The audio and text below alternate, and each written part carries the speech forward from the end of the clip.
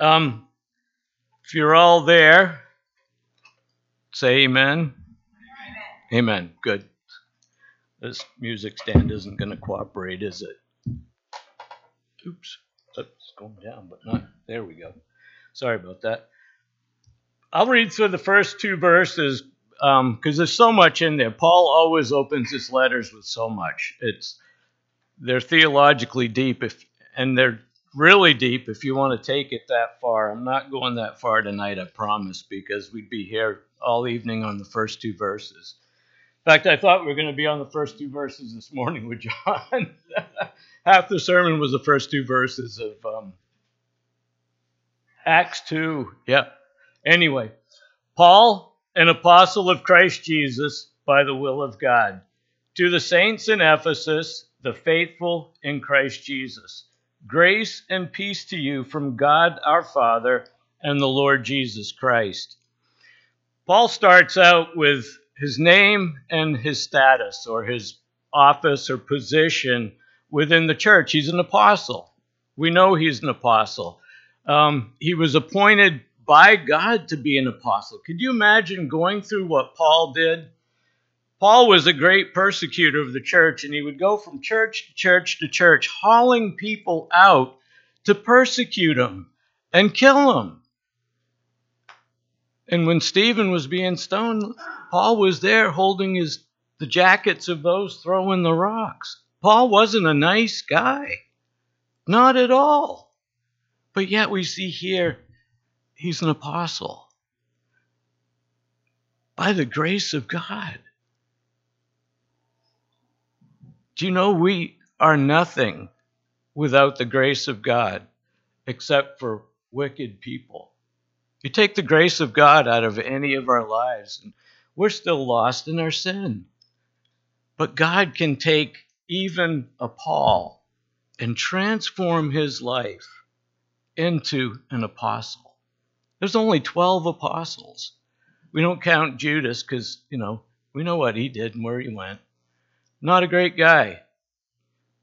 But Paul was an apostle. An apostle simply means one who bears the New Testament message. A bearer of the gospel of Jesus Christ. One who takes it out, sent out one. And, any of us, except for the fact that there's no apostles, could fill that role. So we need to be very conscientious about, how we think about Scripture. Paul's commission came directly from Christ. Paul was on the road to Damascus, and he was blinded by an intense light. And a voice came from heaven, Saul, Saul, why are you persecuting me? And Saul, at the time, Saul said, who are you, Lord? He knew. It was Jesus. Jesus, the Savior, who died for Paul's sins and died for our sins. What a beautiful story. Knocked him right off his horse, we believe, and he had to be led into Damascus because he was blinded by that light. Here's proud Paul, a Pharisee of Pharisees. Incredible position in the spiritual hierarchy of the Jewish people. And here he is blinded and having to be led by the hand into Damascus, where, by the way, he was going to kill more Christians and imprison the ones he didn't kill. But the grace of God stopped him, blinded him right there on the road.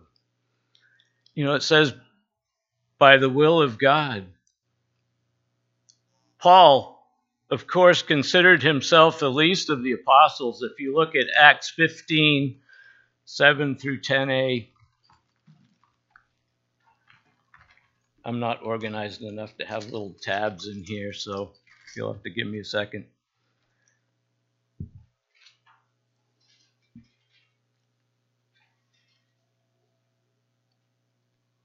Oops. I went too far.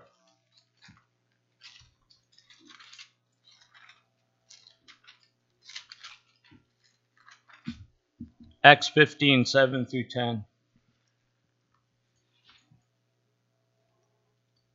After much discussion, Peter got up and addressed them. Brothers, you know that some time ago God made a choice among you. Oops, that's not it. Well, I don't know where it's at now. I'm sorry about that. But the passage I was looking for where Paul talked about how he considered himself to be the least of the apostles. In fact, he said, like one abnormally born. That would be like a child out of wedlock. One abnormally born, not even worthy to be born into the Christian faith like he was. Isn't that amazing when you think about it? And it wasn't by any kind of qualification he had. He didn't earn the right to be an apostle.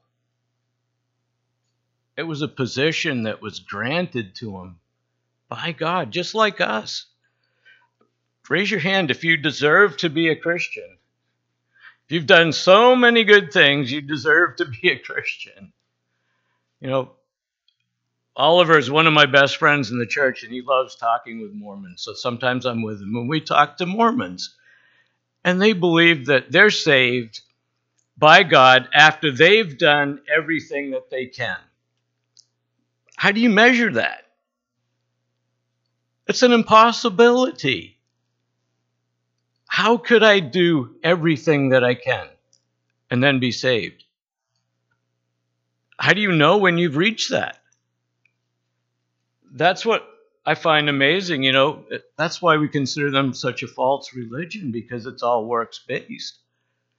Even if I did my whole life doing the best things I could to earn the grace of God, I'd never make it. Never. It's impossible. This verse also talks about the faithful saints in Ephesus, and I love the way Paul addresses the people that he's writing to. They were faithful saints. And if you're here and you're a believer, you're probably a faithful saint. You're out here on a Sunday night. You probably already heard the word somewhere this morning. You're out because you're hungry for more of the word of God. So faithful saints. In Greek, it's pistoi hagioi. I took 3 semesters of Greek, and sometimes my pronunciation is still terrible. But it's such a great, beautiful language because there's so much depth to meaning that we miss in English. Pistoi is one of the noun forms of pistuo, which is the verb form of what word we translate as believe. Unfortunately, believe isn't a really good definition of pistuo, because pistuo includes the whole thought of believe to the point where you put your full faith and trust in it. And for us, that's God. You think of the other things that we find real easy to put our faith and trust in. I was thinking, the electric company. How many of you walk into your house and you flick a switch and you don't doubt whether or not the light's going to come on, do you? You plug in your toaster, you don't doubt whether it's going to work. I think sometimes we have more faith in the power company, who fails so much here that it's ridiculous, but still we place our faith and trust in it. And why? It's unworthy of our faith and trust. Only God is worthy of our faith and trust. So that's what he desires of us, to have our full faith and trust invested in him. The word for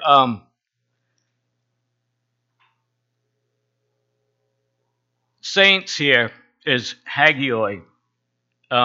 It's normally used to refer to Christians, but it also includes the idea of an inward personal consecration to God.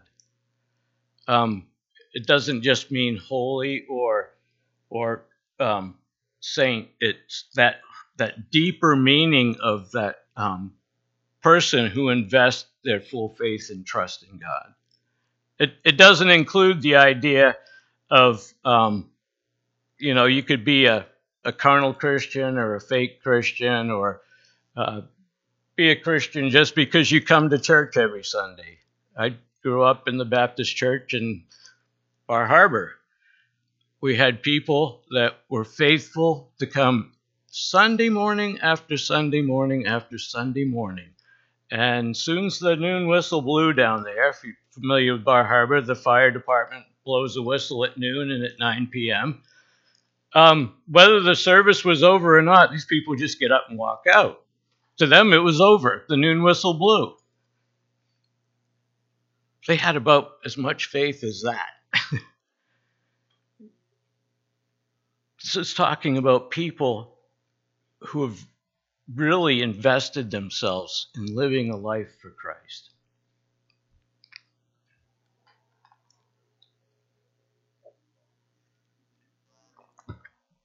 Just an interesting point, not much of a spiritual thing. At Ephesus wasn't in the earliest manuscripts, but we know through the letter that it addresses the Ephesians. So whether at Ephesus was in this first verse or not is pretty meaningless. But anyway, grace and peace to you from God our Father and the Lord Jesus Christ. Grace and peace carries so much meaning. I just love the word peace, shalom, in Hebrew, and that's the word that would have been here. It doesn't mean just a lack of conflict like we think of peace. It means the well-being of the total person, spiritually, physically, and mentally. And it was a greeting. Hebrew people, when they met, would say shalom, because they had that desire in their heart for this person to receive that kind of peace that can only be attained through God. God is the only source of peace that can be like that. I know there's so many people in the world, they think meditating is going to give them peace, Whatever they're meditating on, I'm not sure. When I meditate on the Word of God. I meditate on the attributes of God and His mercy and His grace and His great love. If you've never meditated on those things, take some time and meditate on those. You want peace? That'll bring peace into your life more than anything. And it'll be the peace of God, not a fake peace, like, repeating the same mantra over and over and over and over again, like other people do when they meditate. Christian meditation is filling the mind with good, filling the mind with the Word of God, with attributes of God, not emptying the mind like other false religions. Their goal is to empty the mind, and they think they can find peace through emptying their mind. It doesn't happen. Not like the peace that we can have. I mean, you look around us, the world is falling apart. It's coming apart at the seams. I mean, we're on the verge of World War III with China and Russia. They're ready to push the nuclear button. They've been talking about it for months. I'm praying that it never happens, but who knows? You've got a crazy man like Putin over there. You got someone like Biden that's just poking him as much as he can to stir him up. He's not helping the situation. There's going to be food shortages all summer because lack of fertilizer and drought and everything else that's going on in the world. There's nations and countries that have no food right now. Fortunately, we still have it here in America, but for how long? But even in the midst of all that, we can have the peace of God. We don't have to worry, because I know who holds my hand. It's my Savior. And I can have that peaceful feeling that doesn't come from anywhere else, and it can't come from anywhere else, because God is the author of peace. Jesus is the Prince of Peace, and He's my Savior. He's the one that died for me. Grace, of course, is just unmerited favor. I love that. We're saved by grace through faith in Christ. It's unmerited favor. I can't do anything to deserve God's favor. I can't do anything to make him love me more. And I can't do anything to make him love me less, because he's a God of love.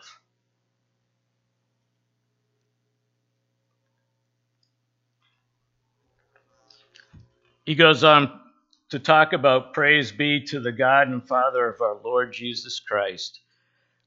This verb phrase here, praise be to, is used in the New Testament only of God and Christ. Never once is it ever used for anything else. There's nothing worthy of that sort of praise. I don't know how many of you have seen Oliver's new tattoo. Next time you see Oliver, he's got charis on this arm. It's Greek for grace, and his daughter's named Charis. And on this arm, it's proskuneo. Proskuneo is worship. And it's not just stand in church and raise your hand kind of worship and sing a couple songs. It's down on your face worship. Prostrate before God, face in the dirt, worshiping God, who is our creator and the lover of our souls. That's the kind of worship it's talking about here when it says, praise be. The Jewish people, when they wanted to introduce a stanza of praise in a song, would say, blessed be God. And that's the same idea here, except it's in Greek. It's praise be to God.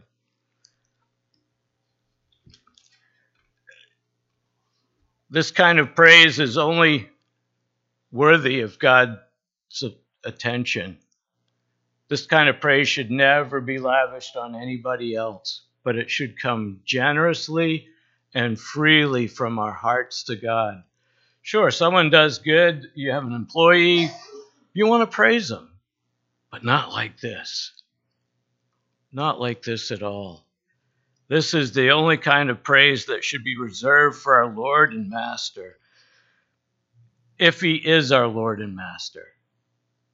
You know, Lord means master. Is Christ your master? Does he own you? Are you his slave? Because that's who Paul is writing to, people who have devoted themselves to the Lord Jesus Christ as a slave. And that's what they're talking about here. Not like a part-time savior. I know it's controversial, but I believe in lordship salvation. He's either Lord of all or not Lord at all. And you wouldn't believe what kind of controversy that raises. People who don't want to live a devoted life to Christ don't want to make him the master of their life. They don't want him interfering with every decision that they make. You know, and I'm guilty. I've gone out and made major purchases and done things that I should have prayed about before I did. You know, why do we not do that? It's because we're still a little bit carnal in here. Still got too much of me on the throne. And that's easy to do, especially in this country where we're taught, you're number one. Look out for number one first. You know, how often do you hear that, like in advertising and everything else that's bombarding us day in and day out? God is the one who blesses us, and is talking about this blessing as the saving events, Jesus' death and burial and resurrection. Those are the blessings he's talking about. You know, when it says, grace and peace to you from God our Father and Lord Jesus Christ. Oops, I'm into verse 3 already. I'm sorry. Praise be to God and Father of our Lord Jesus Christ, who has blessed us in the heavenly realms with every spiritual blessing in Christ. Did it say some spiritual blessings in Christ? Every. Have you ever thought of that?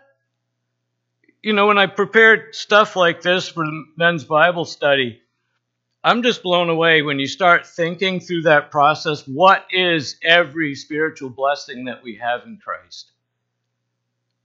Well, number one would be salvation. The free gift of grace that he bestows upon us, that he died so that we could be saved. He willingly gave his life up. He doesn't withhold any spiritual blessing from us. All we have to do is desire him.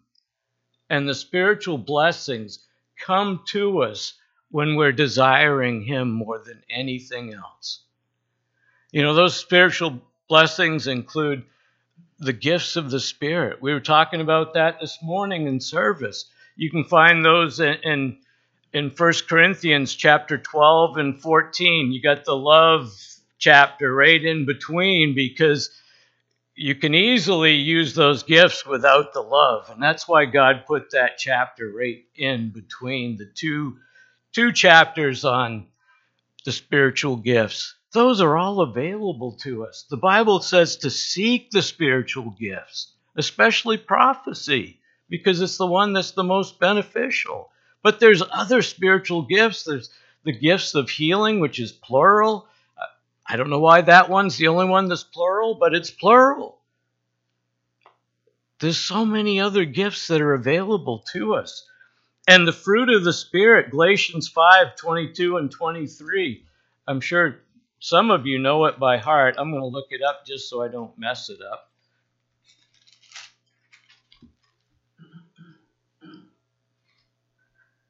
If you start in 19, which I won't, it goes through all of the acts of the sinful nature, which, 19 through 21. Just, you can read that and look at our world and you can see it all. It's all out there. But in 22, it says, but the fruit of the Spirit is love, joy, peace, patience, kindness, goodness, faithfulness, gentleness, and self-control. Against such things there is no law. That's all available to us. If you need love, if you need joy, if you need peace, patience, kindness, if you need to be more merciful, I need to be more merciful, because I tend to look down sometimes on people who fail. And I shouldn't be looking down at all on them. I should be going to them and lifting them up. But all of these things are available to us. There's none of it that's ever withheld from us. God is a God of love. He doesn't want to withhold his good gifts from us because he's a good Father. He wants us to be a partaker of all that's good, that's available. And we cut ourselves short on that a lot of the time. We'll get in traffic and lose your sanctification because someone cut you off. Where's the patience there? Where's the peace? Where's the joy? Where's the love? Just think about how often we just lose these wonderful things that God has paid a huge price for us to have. The value of the gifts is measured by the price paid to obtain them. I want to say that again because I want that to sink in. The value of these gifts are measured by the price paid to obtain them. Jesus paid a great price so that we can be partakers of all these wonderful things. And that's how you measure their value. And that's how you measure our value to Christ, to the Father. What a blessing to think I was lost in sin, and now I have value to my God. It's just beyond comprehension when you really think through it all. What a great God we have.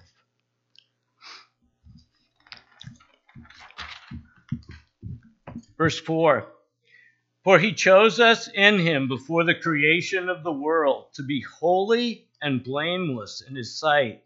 In love, he predestined us to be adopted as his sons through Jesus Christ in accordance with his pleasure and will. I threw 5 in there too. All of the blessings that we experience have their source and eternal purpose in God. God purposed from before time, before the world was even created, to save us.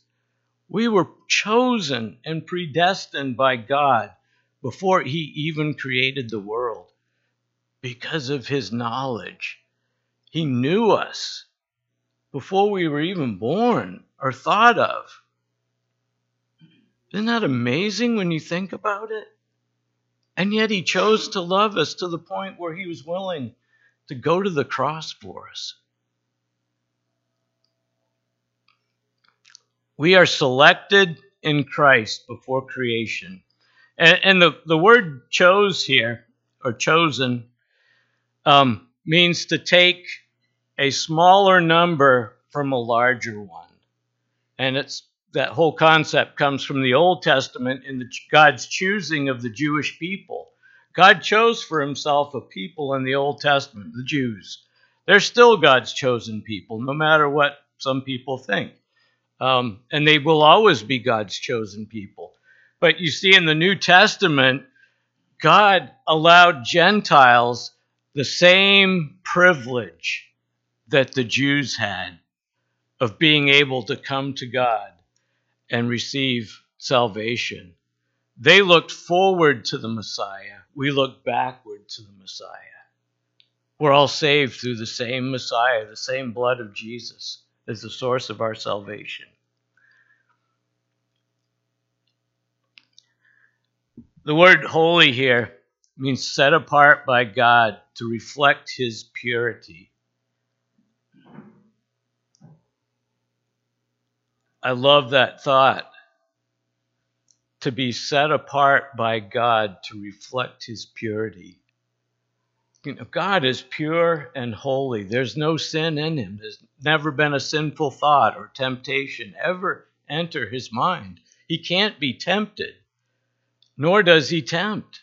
You know, and sometimes we miss that whole point, you know, where to reflect his purity as believers. You know, God is light, and in him there is no darkness. And I like to think of it in terms of the moon. We look up there and we see this beautiful moon glowing, but yet it possesses none of that light. It can't generate light. All it can do is reflect light. And that's what we are like as believers. We reflect God's light. We reflect his joy, his holiness, his purity, his peace in our lives. We have that opportunity to be like the moon. We can't generate that in and of ourselves at all.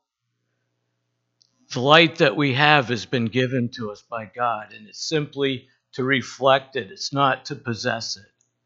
The moon can't keep its light. As soon as the sun's not shining on it, it goes out. That's what happens when we have an eclipse. It goes completely dark. You know, so to me, it's just such a beautiful idea there that we can be blameless. It talks about the blamelessness here in verse 5. That word blameless means free from blemish, like a sacrificial animal. Completely free from blemish. How many of us here feel like we're completely free from blemish? We should feel that way, because Christ paid the price for us to feel that way. Even though we have sin that comes into our lives, Jesus forgives that sin. And sometimes we find it hard to forgive ourselves, and it is very difficult to forgive yourself. I remember just hating myself over my sin. And I never would have overcome it had I not begun to hate the sin. not myself. Because God loved me. I was an object of his affection, even in my sin. But when I started seeing my sin the way God saw it and began to hate my sin, that's the only way you overcome it. You can't overcome sin because you hate the feeling of guilt after. You're always going to hate the feeling of guilt. That doesn't get you any closer to getting sin out of your life. You've got to view that sin like God views it and agree with God that that sin is heinous and it's a violation of his love and grace and mercy. Romans 12, 1 and 2 is one of my favorite passages.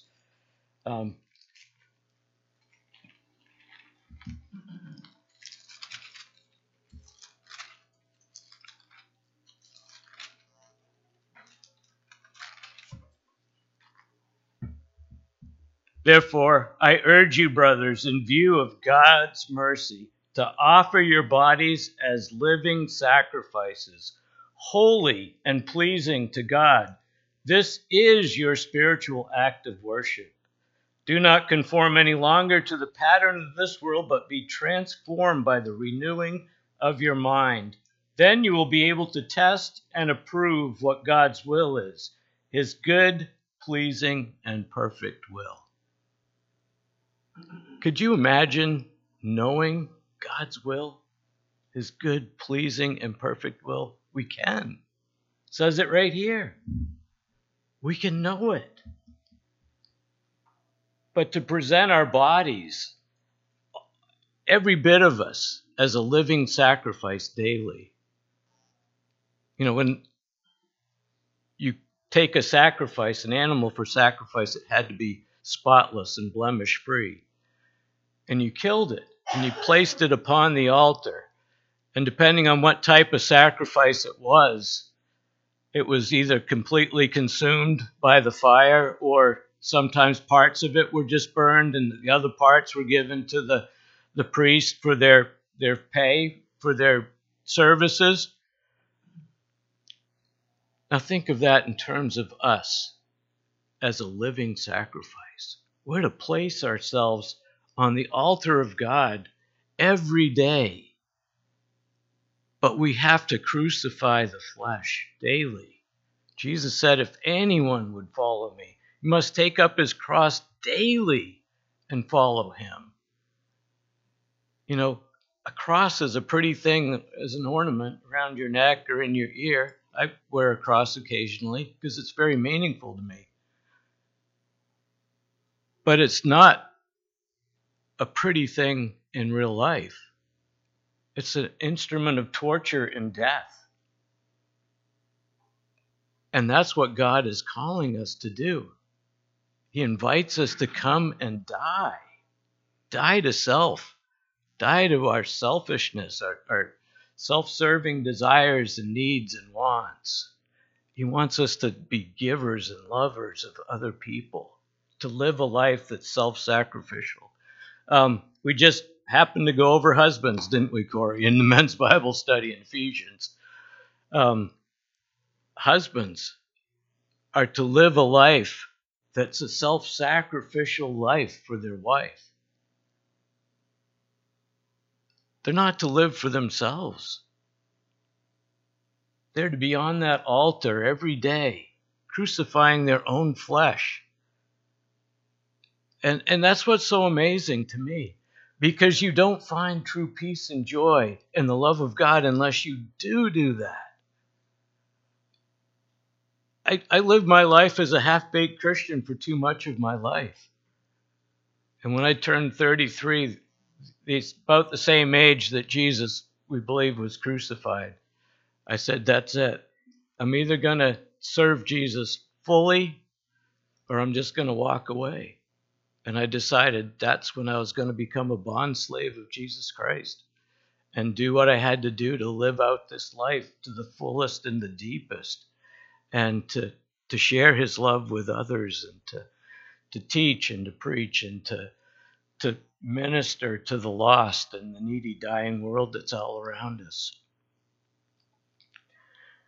This word for holy is applied to Christ in several verses. One's Hebrews 9:14, and another one's 1 Peter 1:19, if you're taking notes.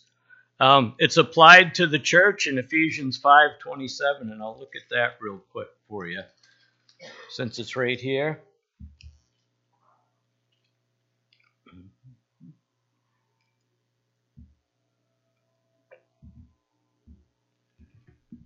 I'm going to actually go up to 25 and start there. Husbands, love your wives just as Christ loved the church and gave himself up for her.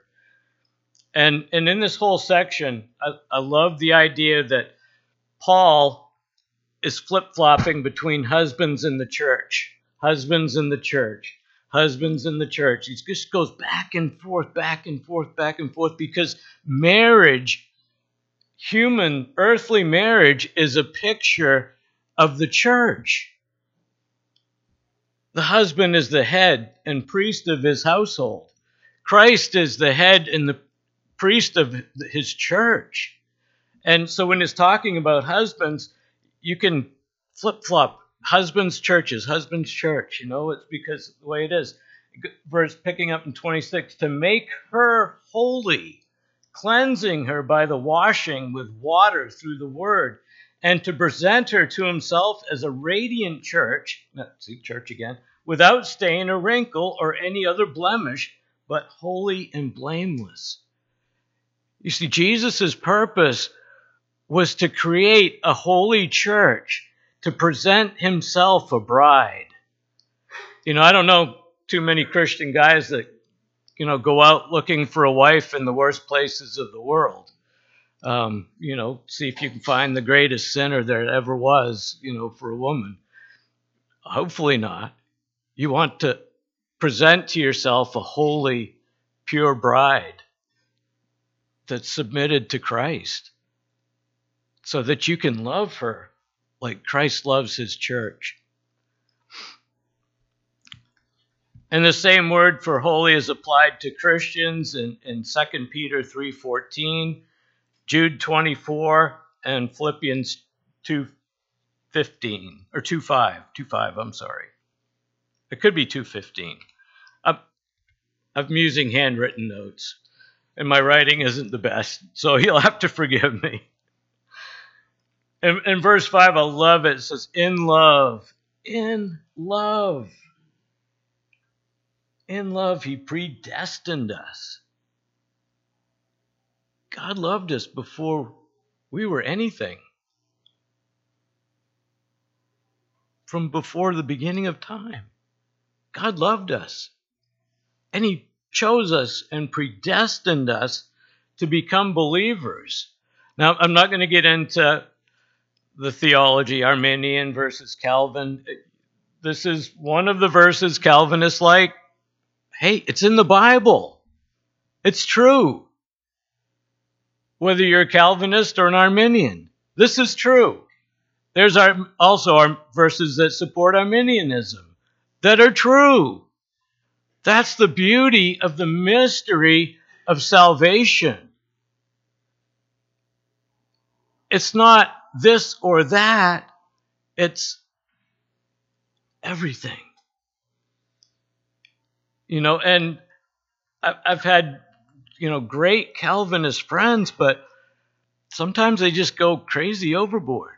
And I've had Arminian friends that go crazy overboard. You can go crazy overboard in either direction. I prefer to take a middle road right between the two and understand that God is the object of my affection, not somebody else's theology and how they start thinking about things. So that gives you a little perspective there.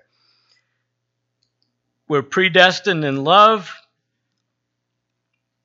and it's because it reflects the nature and character of God to predestine us in love. Because God is love. God, you could take the is out and put an equal sign in there. God equals love. God is love. Love personified. Love in the form of a God. And we forget that. That's the kind of love that he gives us. That's the kind of love we're cherished by him with. So it reflects his nature and character to choose and to predestine. What a place to be. What a beautiful place to be. Chosen and predestined by God because of his love. And we're adopted as sons and daughters. And not only adopted, but given all of the rights and privileges of family. When someone was adopted in the Roman culture, they weren't just, like the redheaded stepchild. They were fully adopted into the family. They had all the rights and privileges of being a family member. And that's what we are as Christians. We're adopted into the family of God. You guys are my brothers and my sisters. And the love that we get to share with each other because we are family. And sometimes there's tension. Of course there's going to be tension. But usually the tension comes from the fact that either I'm not loving or somebody else isn't loving. But I had better be looking at myself first instead of at someone else, because it's often the fact that I'm not the one that's loving. Because I need to tap into the source of that every day and stay connected. I mean, you plug something into the wall, you expect it to work. We need to plug into God every day to receive that power just to live in this world. It takes a lot of strength and power to live in this world and to walk through a day without, being bombarded by something. It's crazy, the world we live in. I used to work at Walmart before I had my hip replaced. And I was listening to a couple guys. I was working in produce. I think I was putting bananas out or something. And these two guys were standing there talking about the condition of the world. I had no idea who they were, but one of them said, "You know what? I think the whole world has gone crazy, and we're all living in an insane asylum, and we're the only ones that are sane." And we can see what's going on. But it seems to be the case.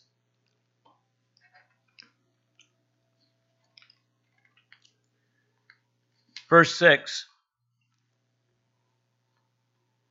It's a continuation of the previous verse. To the praise of his glorious grace, which he has freely given us in the one he loves. To the praise of his glorious grace. We should be praising God all the time. All the time. Unlimited praise should flow from man because of what we've been given. And it shouldn't depend on our circumstances. If you're having a bad day, praise the Lord. Praise him.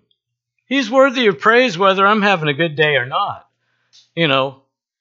My consequences or my circumstances shouldn't dictate my relationship with God, because he's already paved the way for me to have a good relationship with him, no matter what's going on at this level down here. And he knows what's going on at this level. He knows everything I'm going through. He knows every situation that you'll ever face. And he's there, no matter how bleak the situation may seem. He's there. He'll never leave us or forsake us. And we're blessed because of that. So we ought to be praising him.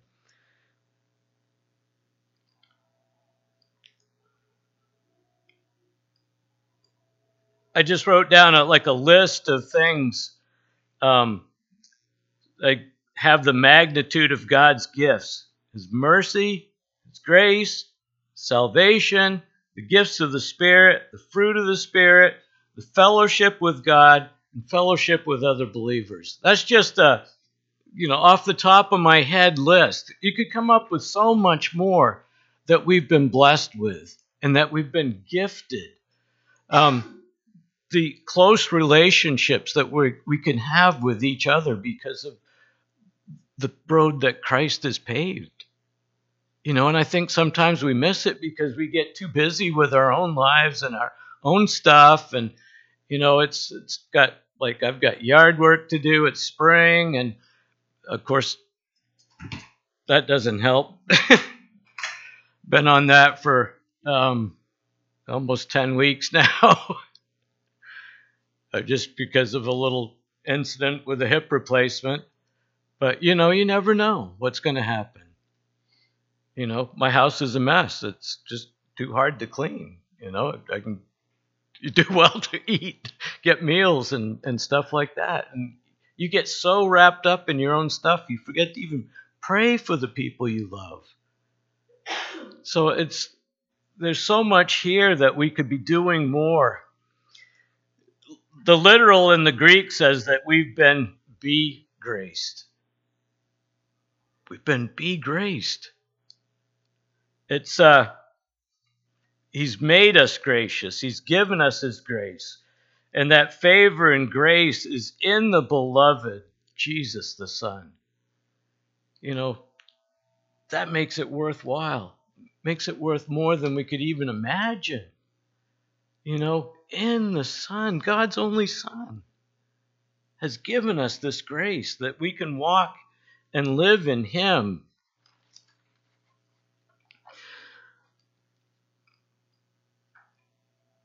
Christ is the source, of course, of all of these blessings, and he's the sphere of these blessings. Colossians 1:14.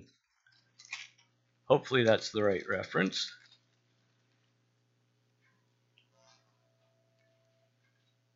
The biggest one is our salvation. It says, in whom we have redemption, the forgiveness of sins. Now let's go back to 13. For he has rescued us from the dominion of darkness and brought us into the kingdom of the Son he loves, in whom we have redemption and the forgiveness of sins. He's brought us out of the kingdom of darkness. We look back at that and think, wow, that's the pit. It's the road that led to hell. And he took us off that road and put us on that narrow way to heaven that few find. What a privilege. What a privilege. Can you imagine? God has given that to us. All of these blessings can be enjoyed by the believer. The tense for that word is in the continuous presence.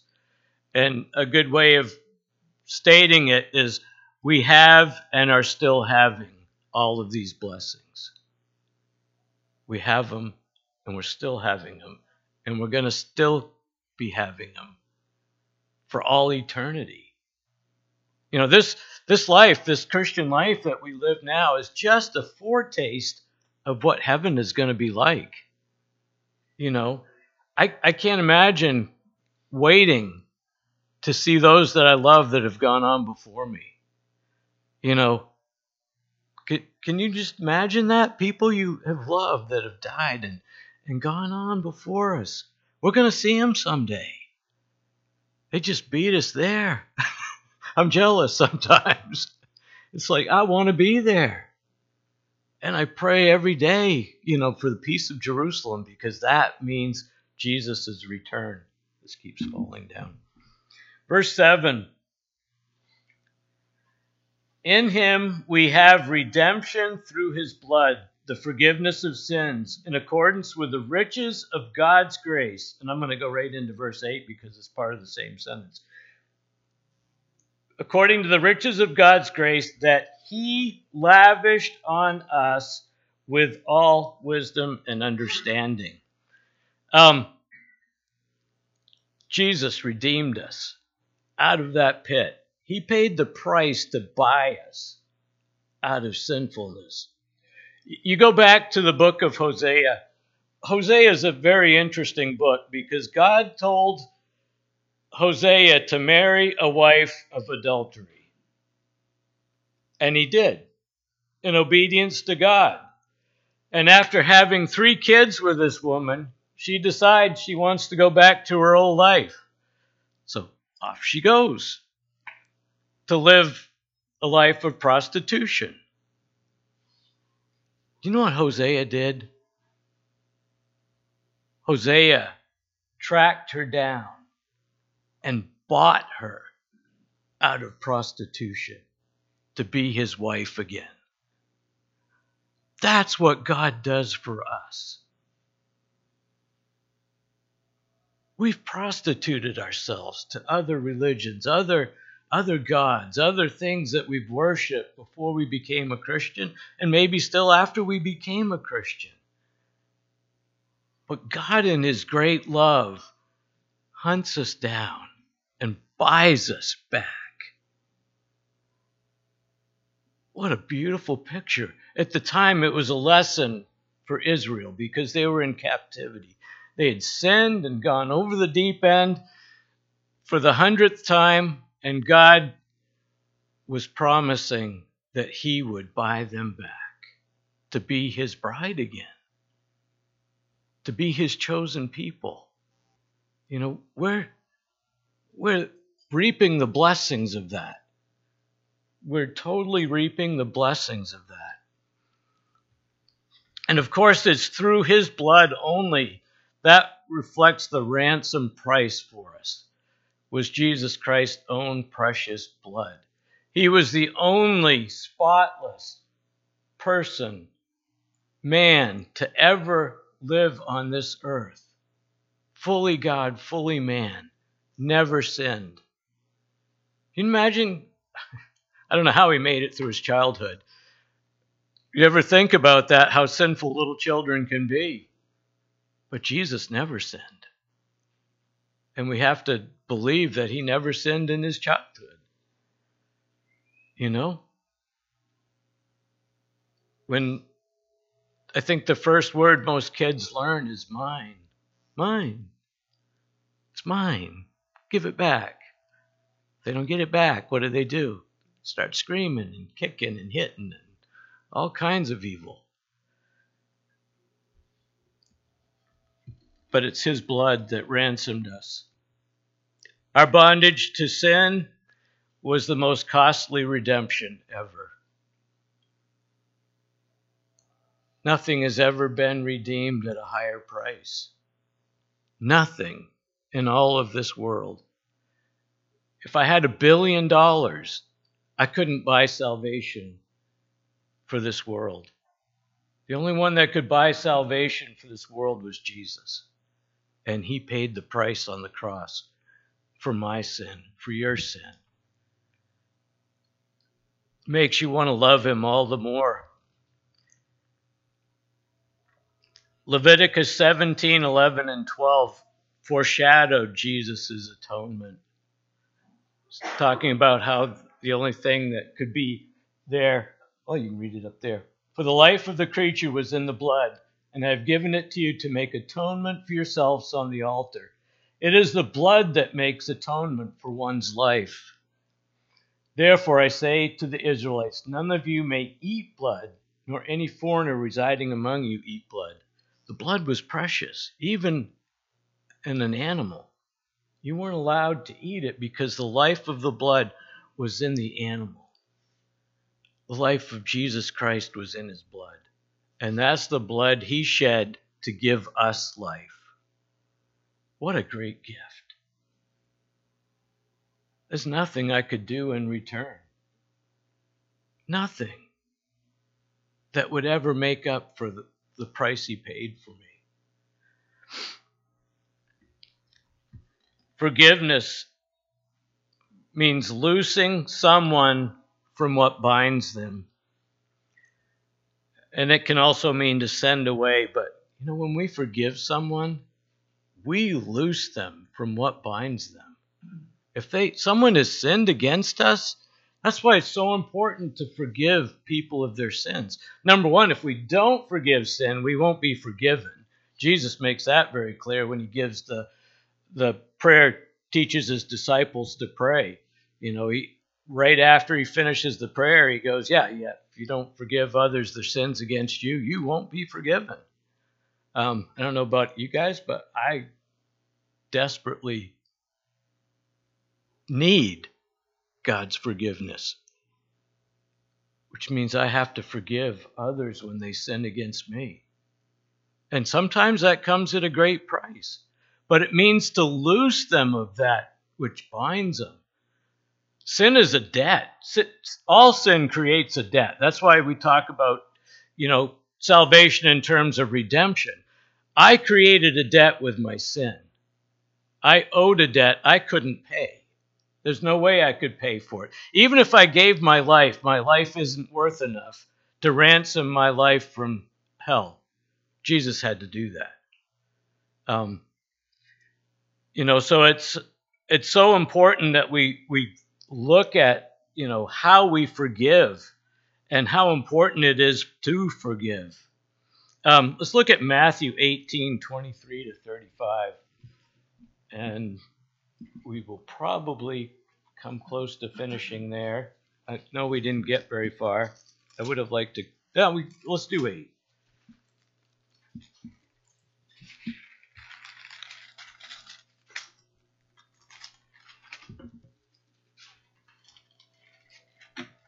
Matthew 18:23 through 35.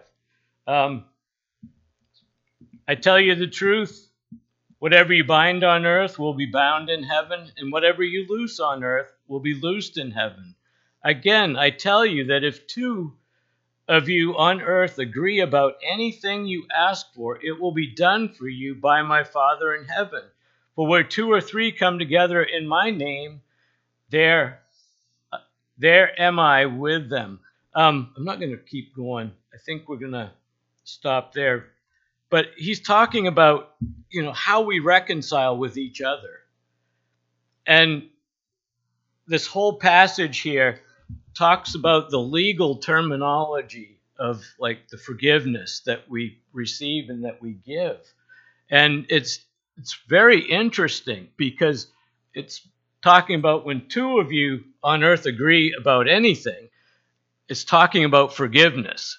It's not talking about, hey, Shane, can you agree with me that I need a Cadillac and God will give me a Cadillac? No, that's not at all what they're talking about here. It's talking about forgiveness. Shane, will you agree with me that I need to forgive someone and we'll pray together? And because we're doing that and agreeing on it, God is going to forgive me. And he's also going to extend that forgiveness to the person that I forgave. Jesus said, if you forgive, I'll forgive. So it's a wonderful thing. It's a gift that we can give or withhold. But it's not a good gift to withhold. It's a gift we need to give and give freely and give without reservation. I can tell you there's been times in my life it's been hard to forgive. Of course it is. I built a house so that my parents could move in with me and I could take care of them. And I hired a friend who was a Christian contractor. And right near the end of the job, when there was still quite a bit left to do, he walked off the job because I confronted him on the fact that he owed the subs over $30,000 and there was still about $50,000 left to do on the house, and I'd already paid him most of the contract price. And that wasn't an easy debt to forgive. I'll never see a penny of it, so I had to forgive it. I wrote him a letter, forgiving him of it. Never heard a thing in return. Not one thing. But you know what? I'm free. I am free because I forgave. If you don't forgive, you're not free. And God wants us to be free. He wants us to live in freedom and walk in freedom and to freely forgive like he freely forgave us. And the amazing thing is this verse talks about this is all according to the riches of God's grace. You know, I thought of a little illustration. If you gave me $1 billion and eternity, or you gave me forgiveness and eternity, which would you choose? Forgiveness and eternity. Because if you weren't forgiven and you had to go through eternity unforgiven, what a horrible eternity that would be. I'd rather have the forgiveness than $1 billion any day. The $1 billion is going to be worthless someday. But my forgiveness has eternal value for all eternity. There's never going to be a day when my forgiveness isn't of value, of great value. And verse 8 here, you got to read them together. It's easier if you read them together, but I'll just read 8 so we can finish up here. That he lavished on us with all wisdom and understanding. God is the one that lavishes his mercy and his grace and his forgiveness on us. I love that word. Lavished. God is not stingy. God lavishes his grace and mercy on us. The only thing I can compare it to is standing out in a torrential downpour. The rain is being lavished on me. But in this situation here with God, it's his mercy and his grace that he has lavished on us. And it says with all wisdom and understanding. This is a little tricky because there's 2 ways you can interpret that. It's either, number 1, God has the wisdom and understanding and used it to lavish grace on us, or he lavished wisdom and grace on us or wisdom and knowledge and understanding along with grace. In the Greek, it could be taken either way, but either way is wonderful. I love to think of God using his wisdom to lavish grace on us. But I also love the thought of the gift of wisdom and understanding that he lavishes on us too. So either way you interpret it, it's wonderful. It's the word of God. It's the truth. And it's just so beautiful. Understanding and insight is the discernment that leads to right action. I love that thought. Wisdom, understanding is the discernment to right action. It helps us to decide the right way to go, the right thing to say, the right thing to do, the right gift to give. He's always lavishing us with wisdom. James talks about if any man lacks wisdom, let him ask God who gives freely. So if you lack wisdom, just ask God. It's a gift that he lavishes on us with all the other ones. He wants us to be his children. He wants us to have the good things of our salvation. And I'm going to finish right there. We got through 8 verses. That's pretty good for me sometimes because I tend to go into depth a lot. I love teaching the Word of God because I love the Word of God. And it's just so powerful. And it's so freeing. And it gives us the liberty that we need. Well, let's pray. Holy Father, how could we not just love you so much tonight, Lord? How could we not just love you? Lord, we thank you for your grace, your mercy, and the generosity with which you've given it to us, Lord. And this passage is so important because it lets us know who we are in you and how we need to walk and the example that we need to be for others, Lord. And Lord, we ask that you'd help us to take this passage away with us and to dig deeper into this book, Lord, and help us to study it and to meditate on it and to give you the glory for all that you do, Lord. And we thank you, Lord, for this crowd that's come out faithfully tonight, Lord. We ask your richest blessings on them for coming out, Lord. And we give you the praise and the glory for all that you do in our lives. In Jesus' name, amen.